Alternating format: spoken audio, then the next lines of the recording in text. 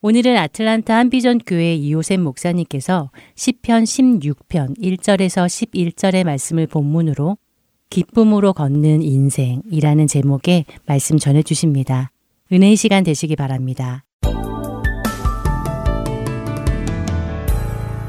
오늘 본문은 시편 가운데서도 제가 보기에는 시편 23편 이상으로 저에게 참 감동스러운 시편이다 하는 생각이 듭니다. 많은 분들이 사실 시편 23편은 암송을 하거든요.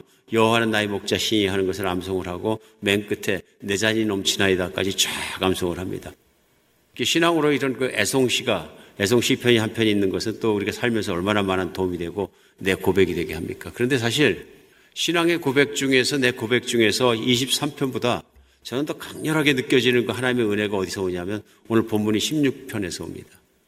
오늘 16편 1절이 시작되면서 하나님이여 나를 지켜주셔서 내가 주께 피하나이다 하고 시작합니다. 오늘 16편도 다윗의 시편으로 믿어집니다. 그런데 첫 절은 시작하면서 어떤 상황을 시작하냐면 자기 생명을 부지하기가 어려운 여기서 출발합니다. 하나님이여 나를 지켜주셔서 내가 주께 피하나이다. 피한다는 얘기는 뭐냐면요. 하나님께서 붙들어 주시지 않으면 죽게 생겼습니다 하는 얘기죠. 그러니까 다윗이 편안할 때, 잘 나갈 때, 왕으로 다스릴 때, 이럴 때 분위기와 환경이 아닌 것이 분명합니다. 쫓길 때나 도망 다닐 때나 전쟁 중에 죽을 것 같은 위기 속에서나 뭐 이런 가운데에서 고백한 내용인 것이 분명합니다. 그러니까 우리가 생각하면 인생을 살다가 살지 죽을지 모르는 정말로 위기 일체 절체절명의 순간에 고백했던 시편이다 하는 것에서 우리 한번 깊이 생각해 볼 필요가 있습니다. 왜냐하면 그 다음 절에 바로 바뀝니다. 어떻게 바뀌냐면 내가 여호와께 아뢰되 주는 나의 주님이시오니 주밖에는 나의 복이 없다 하였나이다 하고 얘기합니다. 하나님께 피하면서 2절에 바로 한 얘기가 하나님만이 나의 복입니다 하고 얘기합니다. 하나님만이 나의 복이십니다. 그러니까 분위기가 주님 저 좀 살려주세요 하고 매달리는 분위기하고 두 번째 절 들어가서는 하나님만이 나의 최고이시고 우리 하나님이 최고이시고 하나님이 나의 복이십니다. 우리 생각하면 하나님이 최고시면 하나님께서 다윗을 살동 죽을동 하는 환경 속에서 안 지나가게 하셨으면 최고입니다 할 것 같은데 다윗은 현재 시편을 쓰면서 분위기가 그런 분위기가 아닌 속에서 2절에는 하나님 최고입니다 그러십니다. 그리고 하나님은 나의 복 그 자체입니다. 하나님이 복이십니다 하고 고백을 하고 있습니다. 오늘 특별히 2절에 나오는 주밖에는 나의 복이 없다 하는 이 말씀 기가 막힌 고백입니다. 왜 기가 막히냐면 이 고백과 이 신앙이 되면 신앙은 어떤 신앙이 되냐면 인생이 최고로 행복한 인생이 됩니다. 최고로 기쁜 인생이 되고요. 왜 그러냐면 오늘 시편 맨 마지막에 가면은 주께서 생명의 길을 11절인데요. 내게 보이시리니 주 앞에는 충만한 기쁨이 있고 주의 오른쪽엔 영원한 즐거움이 있나이다.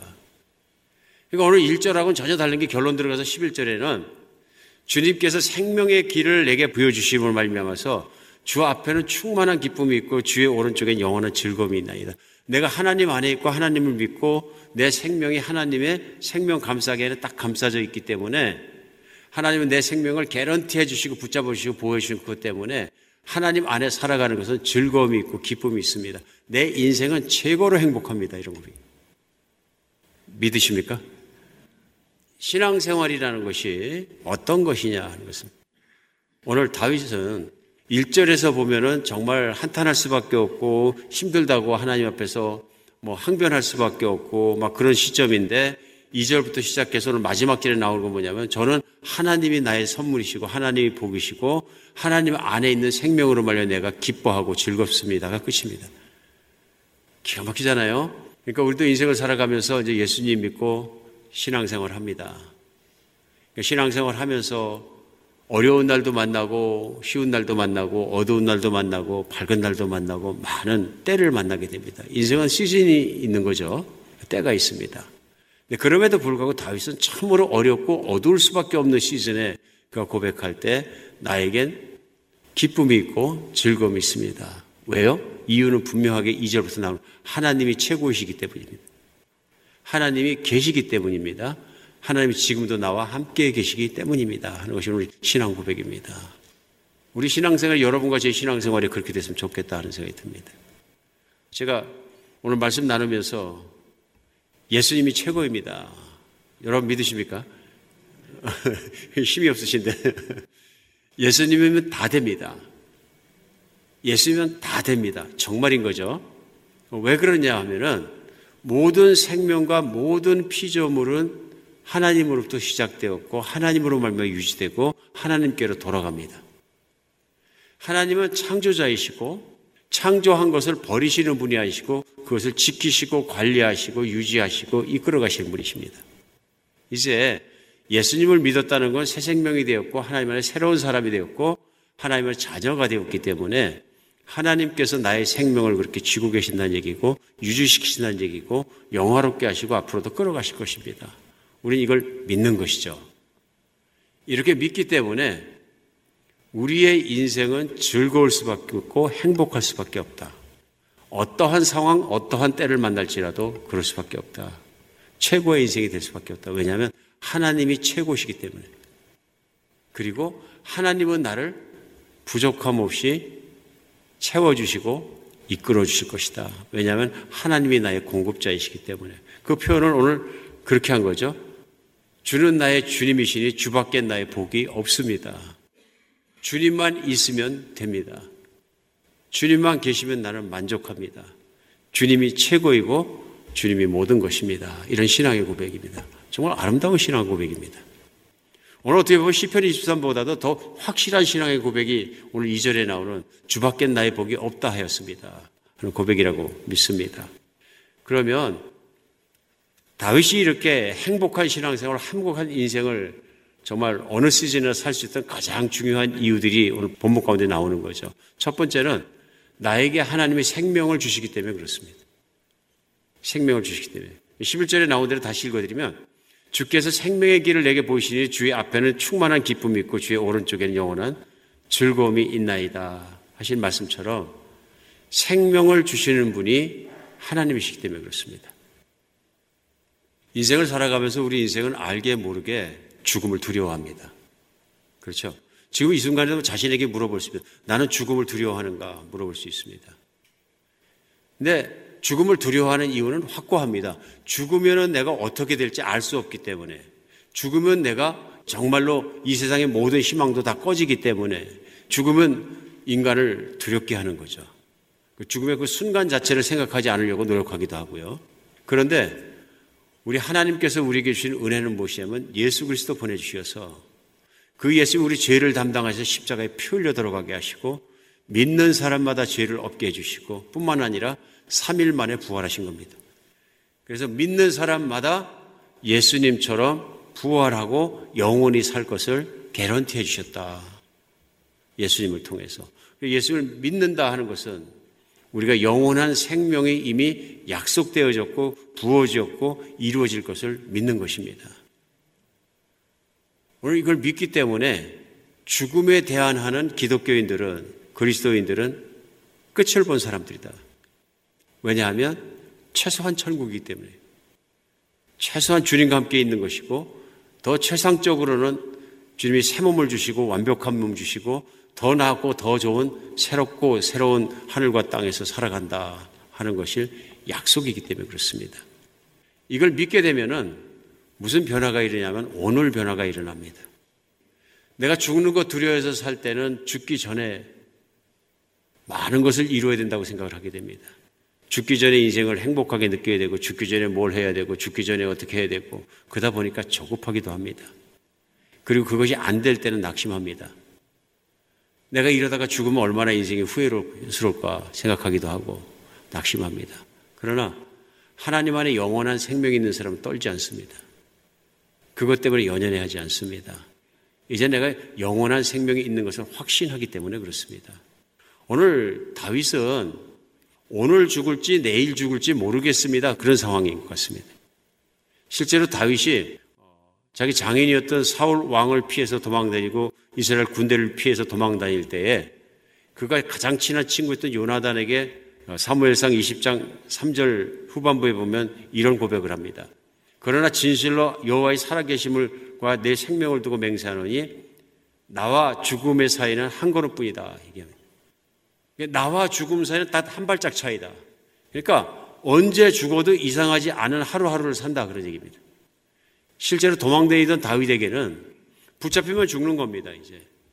그러니까 군사들이 쫓아와서 자기가 볼 수 있는 거리까지 쫓아온 적도 있었고, 심지어는 이방 땅에서 다른 나라 들어가서 살아남기 위해서 왕 앞에 끌려갔는데, 이제 그 왕이 보니까 자기를 죽일 것 같은 분위기 속에서 딱 분위기가 감지되니까 미친 사람처럼 미친 짓 해가지고 쫓겨나오기 위해서 겨우 살기도 하고. 그러니까 그 왕이 어떻게 생각하냐에 따라서 그날 죽는 날이 될 수도 있고, 또 전쟁을 할 때마다 뛰어다니니까 전쟁하다가 언제 칼에 맞아 쓰러질지, 뒤에서 화살에 맞아 쓰러질지 자기도 모르는 인생을 쫓아갔다 그런 얘기입니다.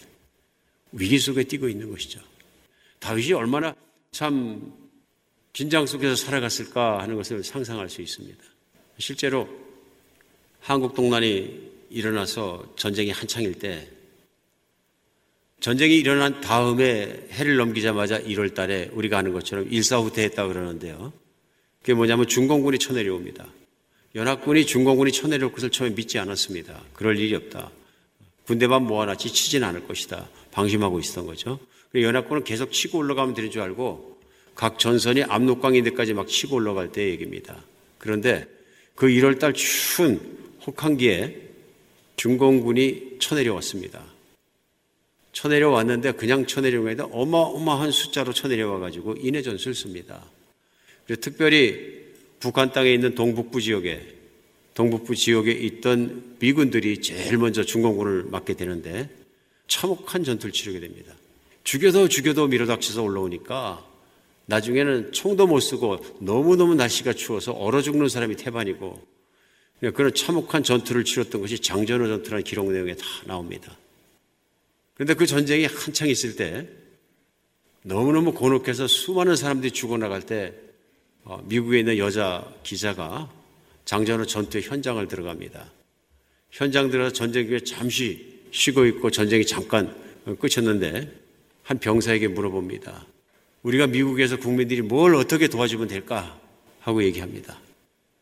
그러자 이 병사가 유명한 말 한마디 합니다. Give me tomorrow. Give me tomorrow. 한참을 생각하고 얘기했다. 그래, Give me tomorrow. 그 말이 참 절실하게 느껴집니다. 다윗이 지금 1절 상황 보면 그런 얘기죠. 내가 오늘 죽어도 이상하지 않고 언제 죽어도 이상하지 않다 하는 분위기 속에 살아가면서 오늘 나온 고백의 내용은 하나님 최고이십니다. 하나님 나의 복이십니다.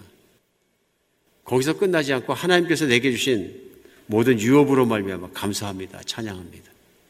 그 이유는 첫 번째가 무엇이냐면요, 하나님이 내게 생명을 주셨기 때문에, 나는 하나님 안에 있는 영원한 생명을 가지고 있기 때문에 죽고 사는 것 초월할 수 있고 하나님이 나를 지켜주실 줄 믿습니다. 이것입니다. 그리고 주님 안에서 그렇게 감사하며 그 생명으로 말미암아 우리가 기뻐하는 여러분과 제가 됐으면 좋겠습니다. 인생 살다가 어려운 일 많이 만납니다. 그렇죠? 특별히 재정적으로 힘든 일 만날 수도 있습니다. 얼마나 쉽게 또 자주 만납니까? 어떤 분들 잘 지내다가도 회사에 어려움을 당해서 회사가 비즈니스가 안 되니까 레이오프 당하기도 하고, 또 어떤 분들은 사업을 하다가 실망하기도 하고, 참 얼마나 많은 일들을 당합니까? 그럼에도 불구하고 우리에게 중요한 것은 뭐냐면 하나님 안에 나의 영원한 생명이 있다 하는 것입니다. 생명에 대해 감사할 수 있는 여러분과 제가 되었으면 좋겠습니다. 오늘도 생명이 있음을 감사하고 오늘 하루 내가 코로 숨쉬고 살면서 그 생명이 주님께로부터 말미암은 것을 감사하는 여러분과 제가 됐으면 좋겠습니다. 오늘 두 번째로는요, 다윗이 그런 참 감사와 찬양을 할 수 있는 것은 하나님이 나의 필요를 채워주시기 때문입니다. 이걸 믿는 것이죠. 5절 6절입니다. 여호와는 나의 산업과 나의 잔의 소득이신 나의 분기실 지키시나이다. 내게 줄로 재어진 구역이 아름다운 곳에 있으며 나의 기업의 실로 아름답도다 얘기합니다. 하나님은 나의 산업, 나의 잔, 나의 소득입니다. 고백합니다. 그러니까 쉽게 생각하면 하나님이 가지고 계신 것이, 하나님 가진 것이 다 저의 것이 되었습니다. 그렇죠? 하나님이 나의 산업입니다. 그러니까 하나님이 주신 것만 산업이 아니라 하나님 자신에 대해서 하나님이 내 산업입니다. 그러니까 하나님이 내 복이고 하나님이 내 산업이다. 이렇게 얘기합니다. 이해 가십니까? 그런 것이죠. 오늘 다윗은 하나님이 my inheritance, 그리고 나의 기업입니다. 나의 산업입니다. 고백합니다. 얼마나 신앙적으로 진리이고 확실한 고백인지 모릅니다. 하나님 모든 것을 가지고 계시고 나를 위해서 모든 걸 베풀어 주시고 아끼지 않으신 분인데 제가 뭘 걱정하겠습니까? 신앙의 고백인 거죠. 오늘 이 말씀이 실감이 혹시 안 되시는 분들은 이제 믿음 생활 하시면서 이거 실감이 가야 됩니다. 하나님은 현실에서 만날 수 있는 하나님이십니다. 하나님은 내 관념, 생각 속에 있거나 어떤 그 개념 속에 있는 분이 아니시고 하나님은 살아계신 하나님이고 우리의 현실 속에서 만나지고 현실 속에서 움직이시는 하나님이십니다. 오늘 그것을 다윗이 고백하고 있는 거죠. 그런데 이스라엘 백성이 살아가면서 하나님 앞에 지은 큰 죄악 두 가지가 있는데 에레미야서는 에레미야서가 시작하자마자 그것을 하나님께서 딱 지적을 하십니다. 그게 뭐냐 하면요. 에레미야서 2장 13절에 보면 내 백성이 두 가지 악을 행하였나니 곧 그들이 생수의 근원이 되는 나를 버린 것과 스스로 웅덩이를 판 것인데 그것은 물을 가두지 못한 터진 웅덩이들이니라. 터진 웅덩이들이라. 그러니까 이스라엘 백성이 두 가지를 잘못했다 그럽니다. 뭘 잘못했냐? 넘버 원, 그들이 생수의 근원이 되는 나를 버렸다 얘기합니다. 근데 그들이 나를 버릴 때 말씀하신 거면 나는 생수의 근원이다. 살아있는 물이 나오는 근원이다 하고 말씀하십니다. 이 말씀은 뭐냐면 이스라엘 백성이 사는 그 과거의 땅은 뭐냐면 농사 짓고 먹고 살았습니다. 농사 짓는 사람에게 물은 절대적인 것입니다. 물 없이 지을 농사는 없습니다. 그런데 저들이 나를 버렸다는 것은 물의 근원 자체를 버렸다 그런 얘기입니다. 물의 근원 자체를. 두 번째로 뭐냐 하면 자기들 스스로 물을 대기 위해서 웅덩이를 팠는데 이 웅덩이는 밑에가 터져가지고 물을 암만 받아봤자 새는 웅덩이다. 그러니까 스스로 살 길을 찾았는데 살 길이 아니라 물이 없어 죽을 길이다 이렇게 표현하신 거예요. 우리 쉽게 생각해 보면은 이게 무슨 말인가 금방 우리 이해가 갑니다. 왜 이해가 가냐면 하나님께서 이스라엘 백성을 가나안 땅에 넣으실 때 무슨 약속이냐? 젖과 꿀이 흐르는 땅이라고 그러셨어요. 그런데 사실 그 땅에 젖과 꿀이 흐른다는 것은 자연 환경 조건이 농사 짓기에 철저하게 이게 적화되어 있어가지고 이게 딱 특화되어 있는 것이라 그냥 가서 살기만 하면 농사는 저절로 된다. 그런 말씀을 우리가 이해하기 쉽지만은 사실은 하나님 말씀에 말씀하실 때 그 땅은 이게 계곡과 산이 있는 곳이 구릉이 있는 곳이라 울퉁불퉁한 땅이라는 얘기입니다. 그러니까 무슨 말씀이냐면 농사를 잘 짓고 딸기 위해서는 옥토가 되기 위해서는 평평해야 역시 농사가 짓기 쉽고 옥토가 됩니다. 농지가 울퉁불퉁한 산에 있다는 농지는 좋은 땅이 아닙니다. 농사 짓기에는. 지금도 상식적으로 아는 거죠. 그래서 비가 내리면 흘러내리는 땅입니다. 가둘 수가 없는 땅이에요. 좋은 농토가 될 수가 없는 조건이 안 되는 거죠. 가나안 땅이요. 그럼에도 불구하고 젖과 꿀이 흐르는 땅이란 하나님 약속의 말씀은 왜 중요하냐면 그 땅에는 내 눈이 항상 그들과 함께 있고 내가 이른 비와 늦은 비를 내리게 해주겠다. 생수의 근원이 하나님이시다 그런 얘기입니다. 그들이 물을 끌어붓지 않더라도 물을 내려주겠다. 근데 사실 인간이 좋아하는 건 뭐냐면 내가 내 발로 하는 확실한 걸 좋아해요. 그러니까 뭐라고 말씀하시면 너희가 나일강 옆에 이집트에 종살할 때는 내 발로 물을 퍼대지 않았느냐 그럽니다. 이 말씀도 생각해보면 무슨 말이냐면요. 발로 물을 쓸어 넣었다는 얘기가 아니라 나일강은 지금도 침식해가지고 옆에 있는 땅들보다 낮습니다. 낮아가지고 농사를 짓기 위해서 물을 끌어올려야 됩니다. 지금처럼 전기로 양수기를 써서 끌어올리는 게 아니기 때문에 길은 하나밖에 없습니다. 물레방아를 크게 지어가지고 어떻게 하냐면 좁게 지어가지고서 이 사람이 올라가서 붙잡고 서가지고 물레방아를 서고 밟습니다. 체중의 무게로 밟으면 물레방아에 돌아가잖아요. 그럼 강바닥에 있는 물을 퍼올려가지고 위에 올라오면 붙는 겁니다. 그리고 이제 물레방아의 크기만큼 높이를 맞추면 우리 지면이 있는 데까지 물을 퍼올리겠죠. 그때 이제 사람들이 올라가서 제가 그림을 보니까 장대를 붙잡고 발로 막 뛰어가지고 그 물을 퍼올리더라고요. 물레방아를 억지로 돌려서. 그러니까 그때는 너희가 발로 물을 대었거니와 무슨 얘기냐면 나일강 물은 항상 있는 것이고 그 물을 퍼올리는 일만 하면 되니까 사람들은 자기 발로 물 퍼올리는 걸 더 좋아하는지도 모릅니다. 그런데 너희가 들어가는 땅은 그런 땅이 아니라 내 눈이 항상 있어 이른 비와 늦은 비와 농사에 딱 맞게 내가 비를 내려줄 것이다. 기가 막힌 약속 아닙니까? 기가 막힌 약속인 거죠. 그 땅이 젖과 꿀을 흐르는 이유는 간단합니다. 하나님께서 그들의 보호자가 되시고 공급자가 되셨기 때문입니다. 그런데 이스라엘 백성들이 하나님 말을 믿지 않고 하나님을 버리고 스스로 구덩이를 판 거예요. 그거 문제 없다. 우리가 저수지 만들어서 물 받아서 퍼쓰면 되지. 근데 하나님 말씀하세요. 그래갖고 되는 것이 아니다. 그 웅덩이의 물은 빠진다 하고 말씀해요. 근데 헛수고다. 하나님 버리고 잘 먹고 잘 살려고 노력하는 그 자체는 무의미하다 말씀하시는 겁니다. 이스라엘 백성만 그런 것이 아니라 오늘 세상을 살아가면서 그럴 수 있다는 것입니다. 심지어는 신앙인들도 살아가면서 내 손으로 더 잘 먹고 더 잘 살고 그거에만 내가 몰입하고 뛰다 보고 하나님을 믿지 않고 살아가면 하나님의 생수의 근원인 것을 버리고 내가 웅덩이를 파는 것입니다.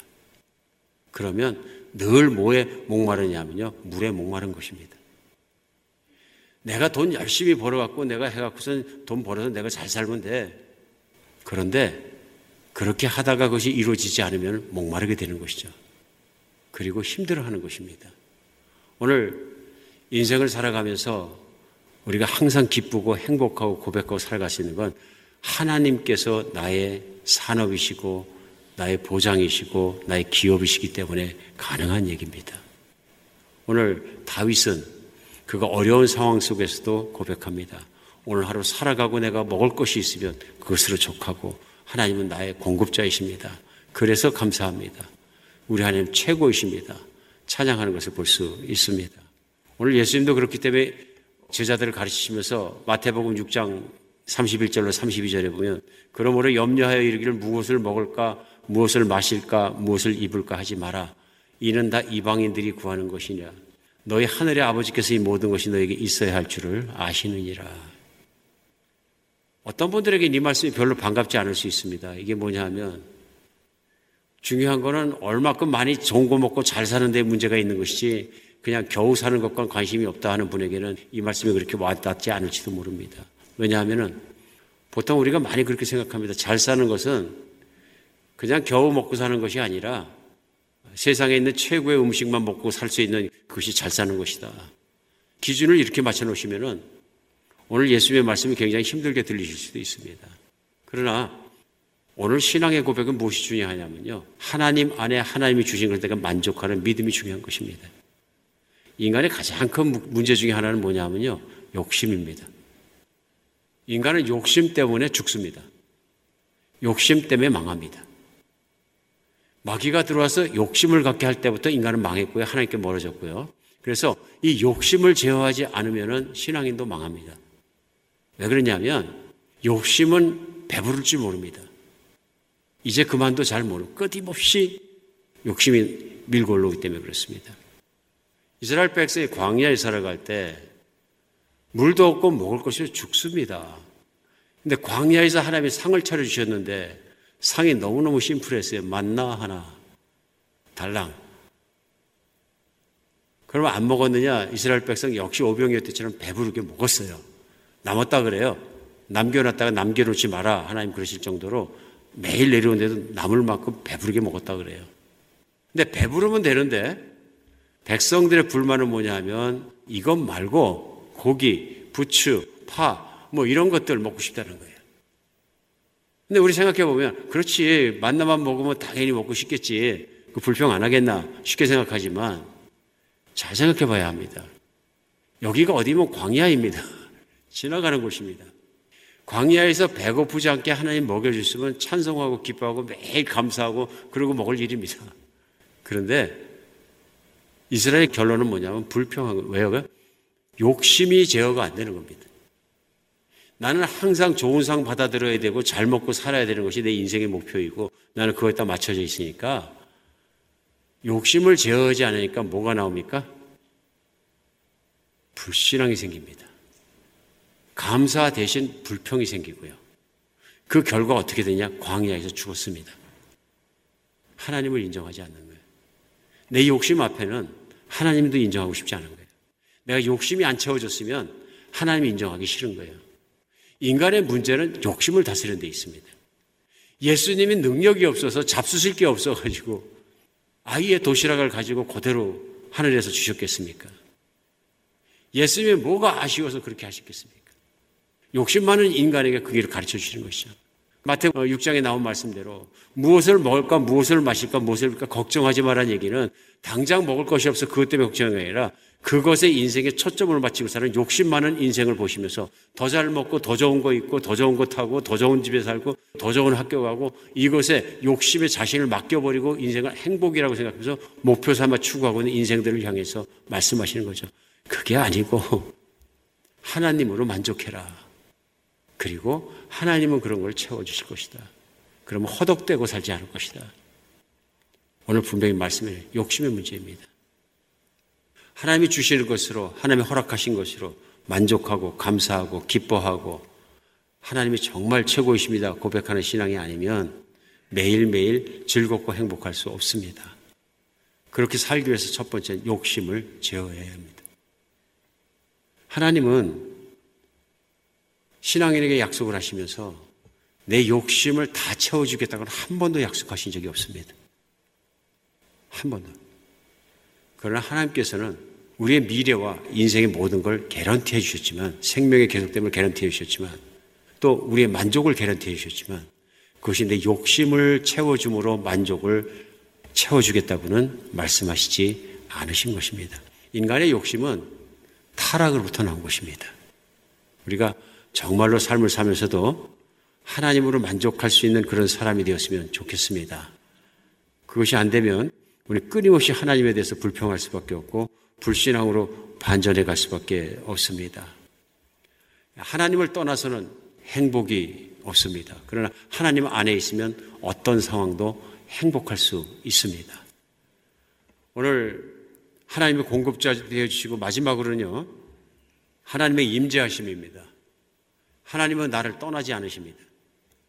오늘 다윗도 8절에 보면요, 내가 여호와를 항상 내 앞에 모시며 그가 나의 오른쪽에 계심으로 내가 흔들리지 아니하리로다.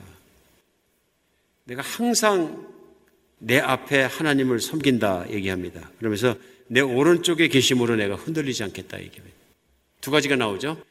하나님은 나와 함께 계시다는 게 나오고요. 내 오른쪽에 계시다. 두 번째는 내가 그래서 그 하나님을 내가 섬긴다는 게 나옵니다. 그러니까 다윗이 섬기는 것과 하나님이 다윗을 떠나지 않고 계셔준 두 가지가 오늘 8절 가운데 같이 드러납니다. 그러니까 하나님의 계셔주심과 나타나심과 다윗의 믿음이 합해진 겁니다. 오늘 하나님께서 계신 것은 어디나 안심할 수 있는 것입니다. 죽느냐 사느냐는 현장 속에서도, 먹을 것이 있느냐 없느냐는 현장 속에서도 하나님께서 함께 계시기 때문에 다윗은 행복할 수 있습니다. 만족할 수 있습니다. 정말 그런 것이죠. 이것이 얼마나 큰 것인지 모릅니다. 이스라엘 백성을 하나님께서 불회생하실 때 가나안 땅을 나누어 주셨잖아요.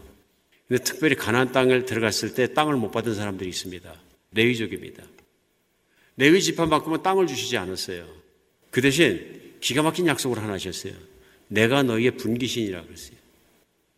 내가 너희의 기업인이라, 똑같은 오늘 본문 말씀과 똑같은 말씀, 내가 너희의 기업인이라 이런 말씀하셨어요. 레위족들은 하나님을 섬기는 제사장 지파로서 대표적으로 하나님께서 그를 부르셔서 성막을 봉사하게 하고 관리하게 하고 하나님을 섬기게 하면서 이스라엘 백성을 대표해서 보여주신 게 있는 거예요. 내가 너희를 먹여 살리겠다 하는 것을 개런티해 주신 것을 오늘 보여주신 게 그것입니다. 그러니까 내가 너의 분기신이라 그러시는 거죠. 오늘 그런데 예수님께서 마태복음 6장에서 무엇을 먹을까 무엇을 마실까 걱정하지 말라는 것은 천부께서 하늘에 계신 너희 아버지께서 너에게 필요한 것을 아시느니라. 똑같은 말씀이에요. 하나님 아버지가 너의 산업이니라. 하나님 아버지가 너의 재정 창고니라. 하나님 아버지의 내 모든 능력이 다 너의 것이니라 하는 말씀을 예수님은 그대로 말씀해 주신 것이죠. 무엇을 부려하고 무엇을 더 갖고 싶어 하겠느냐. 오늘 먹을 것이 있고 입을 것이 있으면 그런 하나님을 감사하고 살 것이 아니냐 하는 말씀입니다. 오늘 우리 하나님 안에서 다윗에게만 하신 약속이 아니라 생명을 주시는 것과 필요를 채워주시는 것과 또 나에게 정말 하나님의 늘 떠나지 않고 임재해 주시는 것은 오늘 예수를 믿는 모든 신앙인에게 하나님께서 하신 약속입니다. 그 약속이 이루어져 예수님 오시고 예수님 승천하시자 약속대로 성령님 보내주시고 이제는 믿는 사람마다 그 안에 성령님께서 성전 삼아서 함께 살아주시고 인생의 작고 큰 일을 함께 걸어주시면서 우리의 필요도 아시고 영적인, 정신적인, 육체적인 모든 필요도 채워주시고 함께 걸어주신 분은 우리 하나님이십니다. 성령님이십니다. 예수님이 현현에 함께 계신 것입니다. 우리가 이걸 믿음으로 아멘하고 받을 때마다 우리 분명한 고백이 또 있습니다. 나는 행복합니다. 나는 기쁘고 즐겁게 삽니다. 왜냐하면 하나님이 나와 함께 계시기 때문입니다. 나의 공급자이고 나의 산업이시기 때문입니다. 나의 생명이시기 때문입니다. 하나님이 최고입니다.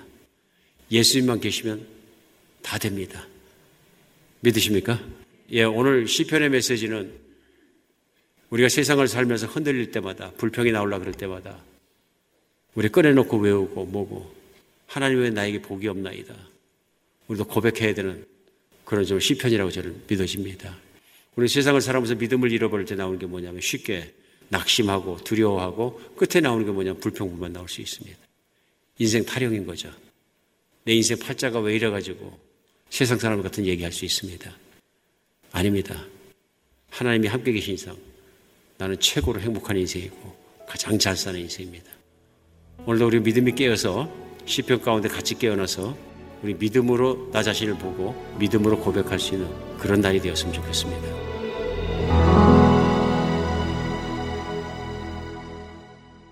나의 기쁨 나의 소망 되시며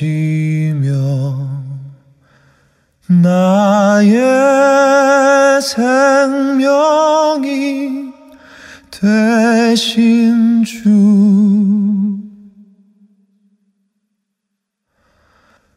밤낮 불러서 찬송을 드려도 늘 아신 마음 뿐일세.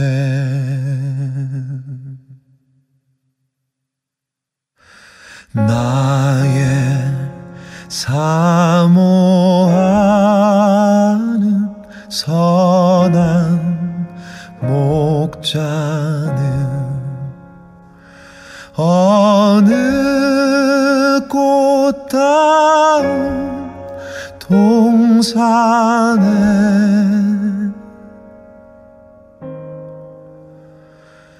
양의 무리와 늘 함께 가셔서 기쁨을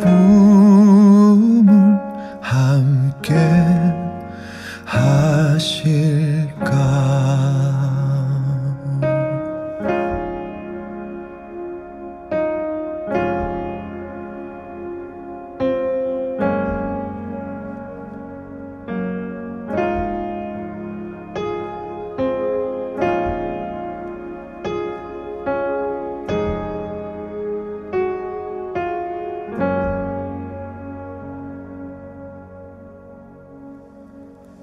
나의 진정 사모하는 예수님 음성조차도 반갑고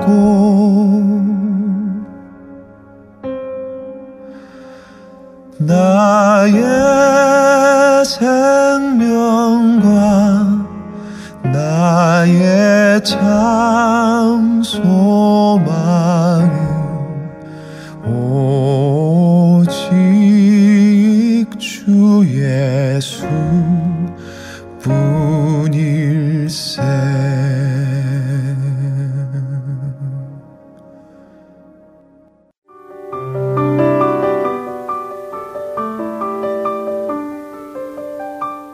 방송을 청취하실 수 있는 방법에 대해 안내해 드리겠습니다. CD로 방송을 듣고 계신 분들이 많으신데요. CD 회사가 운영되는 그날까지 계속해서 CD로 방송을 보내드리겠습니다.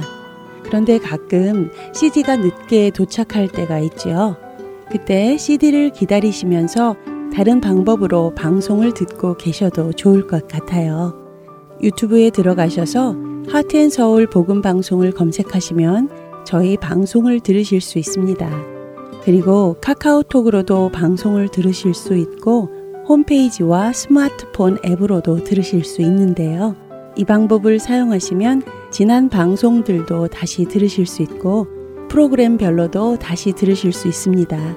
유튜브, 카카오톡, 스마트폰 앱 등등 CD를 기다리시면서 들으실 수 있는 방법이 여러 가지가 있습니다. 더 자세히 알고 싶으신 분들은 사무실로 연락 주시기 바랍니다. 저희가 자세히 안내해 드리겠습니다. 사무실 번호는 602-866-8999입니다. 감사합니다.